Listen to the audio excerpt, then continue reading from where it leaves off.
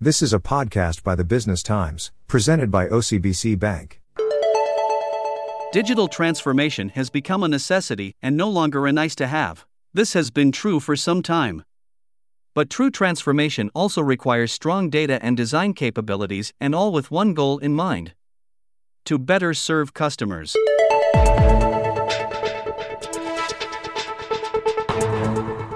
In order to become a digital bank of the future, one needs to understand the customer of today and the future. What happens when digital native millennials and our Gen Z make up more than the 52% of the population they do now?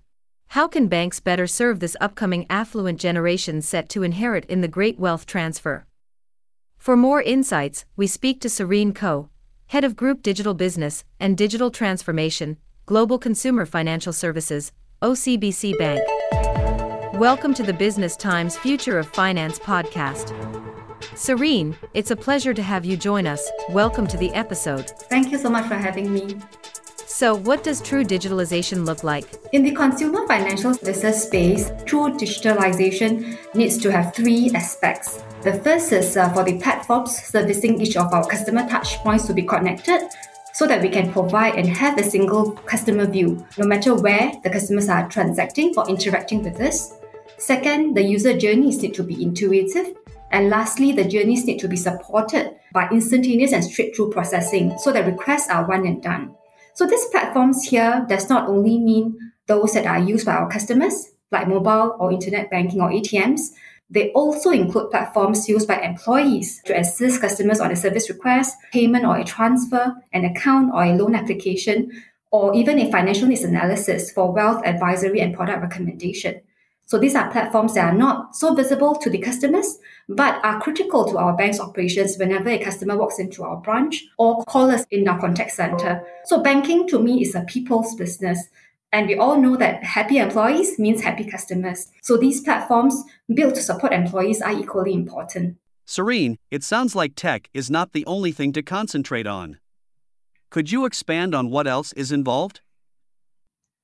So technology to me is a very critical component to digitalization. So we need technology to power secure, reliable, and stable platforms that is critical to building trust and adoption with end users. We also need technology to capture data at the right recency and level of granularity to enable instant gratification where it matters, continuous improvement and decision making. But yes, you're absolutely spot on. Technology is not the only thing.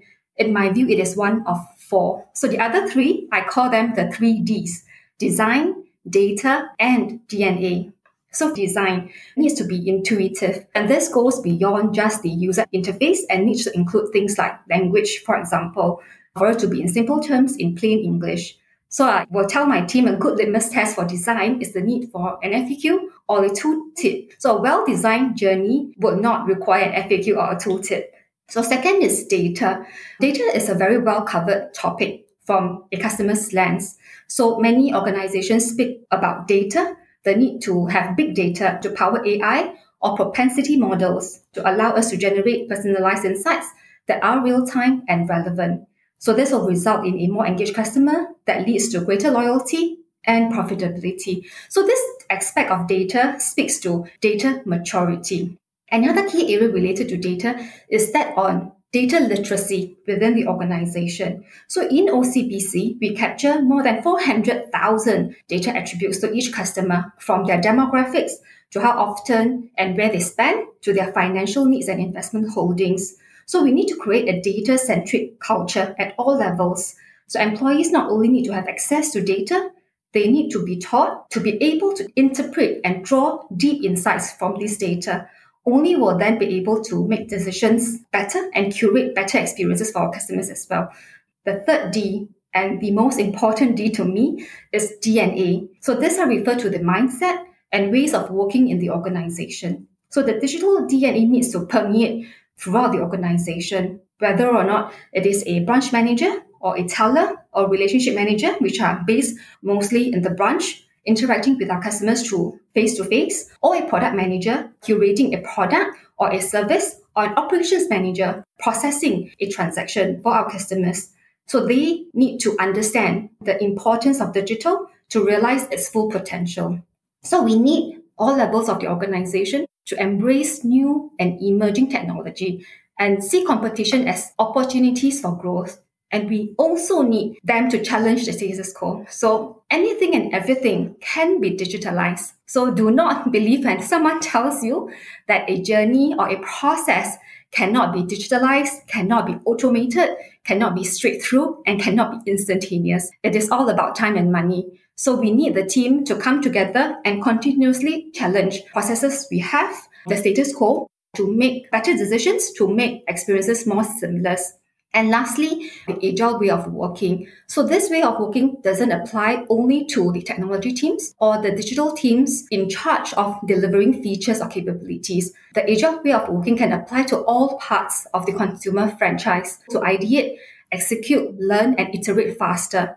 So digital needs to be at the core of every organization's strategy. And it is today, regardless of which organization's strategy, you will always see digital being one of the enabler or being a business to drive new growth opportunities. So to me, whoever can execute the digital strategy better and consistently over time will win the hearts of the consumers. So to be obsessed with digital excellence will be a key differentiator in my view. And this needs to be contributed by everyone in the organization. So we need this digital DNA in each and every of our employees. Could you tell us what the challenges of building a digital experience that is hyper-personalized and yet inclusive are? Because it's hard to imagine the experience can be custom-made for everyone. You're right. So with big data, each insight or nudge can be customized. So for example, if you have just paid for dinner at a restaurant along boat key, we will be able to know from the merchant details received from your payment. If we notice that you usually end your Friday dinners with a drink at another restaurant, and I have a good partner discount at the bar next door, I can give you a nudge with this offer. And based on your response to this nudge, I can then decide if nudges will be relevant for you in the future. So this speaks to both, I think, data maturity and data literacy. So one key challenge for me is really driving this data-centric culture within the organization. Another key challenge is really putting together the right level of governance and adopt a test and learn mindset. So certain personalization algorithm is very straightforward. I look at where you have dined based on your payment behavior. I look at offers that I have and I decide what should be going into your next nudge. But we have other models which are more complex. So propensity models, for example, where the personalization outcome is based very likely on a score against a number of variables that we have put into the model. So the business and marketing managers then need to understand the key data attributes used so that they are able to apply and select the most relevant product offer or feature from the library. So this is a learning journey and will require a good level of governance till we reach a good level of stability and understanding. A second challenge I see would be that of privacy concerns. So as we collect more and more data and use them to give customized and curated journeys to our customers, whether it's in-app or whenever they walk into a branch, it is very important to be using this data in a very responsible way. So we do ensure, right, that the models that we use are responsible and avoid using variables that create biasness towards specific groups. A second one is to make sure that in our usage of this data, we have to be transparent with our customers and obtain consent where it is necessary. There's so much to consider when you're talking about the digitalization of banks. When we come back, we look at key concerns including data protection and privacy concerns. This episode of Future of Finance is presented by OCBC Bank, and now back to the podcast. We're speaking with Serene Ko, Head of Group Digital Business and Digital Transformation, Global Consumer Financial Services, OCBC Bank. We've been discussing the digital transformation of the banking industry and all it entails. Serene, you touched on data protection and privacy concerns earlier. This is really a top concern for customers in this digital age. How else can customers' concerns be assuaged? Okay, so with regards to the area of data privacy, I think engaging the customers and ensuring the customers is aware every step of the way is important. When we are obtaining biometrics data and storing them into our database to make transactions more seamless for them, we will make sure the customer understands and the data is then being hosted. So taking consent is very important. And also giving customers an alternative will also be important. So for customers who do not want to share this information, right, then it's important to give customers this option so that they can continue to bank with us. But there will be frictions and bumps along the way because without biometrics, for example, right, the journeys will not be so seamless. But I believe that as long as this is communicated very clearly to the customer, it can still be a seamless journey that we can curate and support the customers, right, as they embrace new technology and go into this journey of digitalization with us. How much of this transformational evolution is necessary or just nice to haves? Broadly, I would say the digitalization journey for every organization is necessary. With the advancement in technology, especially in the era of mobile and the rate of mobile adoption globally, customers do expect to be able to communicate and transact with the bank on the go and with instant gratification. Actually, it's just not the financial services industry. So we ask ourselves when we go and do marketing, for example, in the grocery store or buy clothes or accessories from our favorite brands, because of the advancement of technology, we do expect heightened level of service, heightened level of gratification from these service providers. So digitalization is necessary for every organization to progress. However, I do believe there will be a point of diminishing return to each digitalization journey, where at some point, as you progress, you will find that the resources needed will start to outweigh the business value. So at this point, we should be able to take a pause, but continue to measure and review the ongoing benefits derived from digitalization and take time to acquire deeper knowledge of customer adoption and usage while keeping abreast of new emerging technologies in the same space before deciding the next phase of investment. Business leaders need to be cognizant of this and make an informed decision then. At some point, it may become nice to have when the resources outweighs the business value, and business leaders at that point will then need to work with the team to make the assessment and take a decision based on data that's available. What future trends in the evolution of the financial services industry are you keeping an eye on? And could you tell us why those? So the two key trends that interest me, I'm personally taking a very keen interest on open banking, and the other is the metaverse. So open banking is only a year old in Singapore with us launching the Singapore Financial Exchange, so SG Findex, in November last year.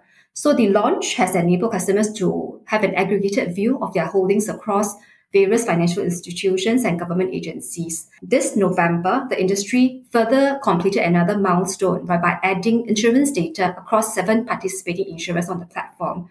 So for now, I see a lot of good initiatives from the financial industries, looking at ways of using this additional data to make financial planning more accessible, simple, and inclusive for the customers. So for example, at OCBC, we have curated an embedded journey within our mobile and internet banking platforms that allows customers to seamlessly connect to the CPF site to complete their CPF top-ups after they have done their aggregated view and acknowledge that they may need to top up their CPF so that they can enjoy, for example, tax savings. So we are still at a learning stage, and I see initiatives thus far are very industry-led.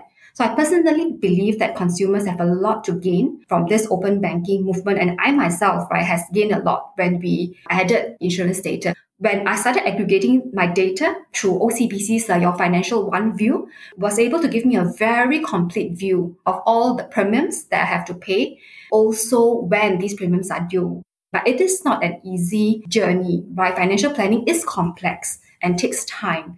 So it is an exciting space to watch. Consumers, once they understand the benefits of this open banking movement, they need to feel more empowered. And I definitely look forward to actually more feedback and more suggestions coming from the consumers to tell us how we will be able to collaborate with them to make use of the data in a more powerful manner that can help them improve their financial planning as well as their financial wellness.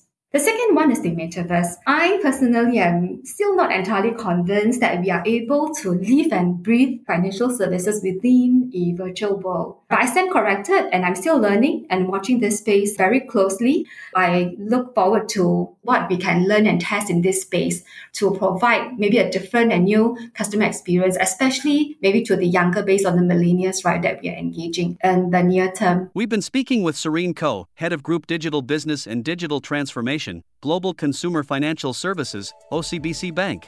This is the future of finance. Serene, thank you for the information and the insights. It's been a pleasure talking with you. Thank you. Thank you for having me. On behalf of the Business Times podcast team, thank you for joining us. We look forward to sharing more information with you about digitalization and transformation in the financial sector on the Business Times Future of Finance. This episode of Future of Finance podcast was presented by OCBC Bank. That was a podcast from the Business Times. Send your feedback to podcast@sph.com.sg. Find us on Apple, Spotify, Google Podcast or via the Google Voice Assistant Amazon-enabled devices. For more podcasts by The Straits Times, The Business Times, and Money FM 89.3, you can also download the audio by SPH app. That's AWEDIO. This podcast is meant to provide general information only. SPH Media accepts no liability for loss arising from any reliance on the podcast or use of third parties' products and services. Please consult professional advisors for independent advice.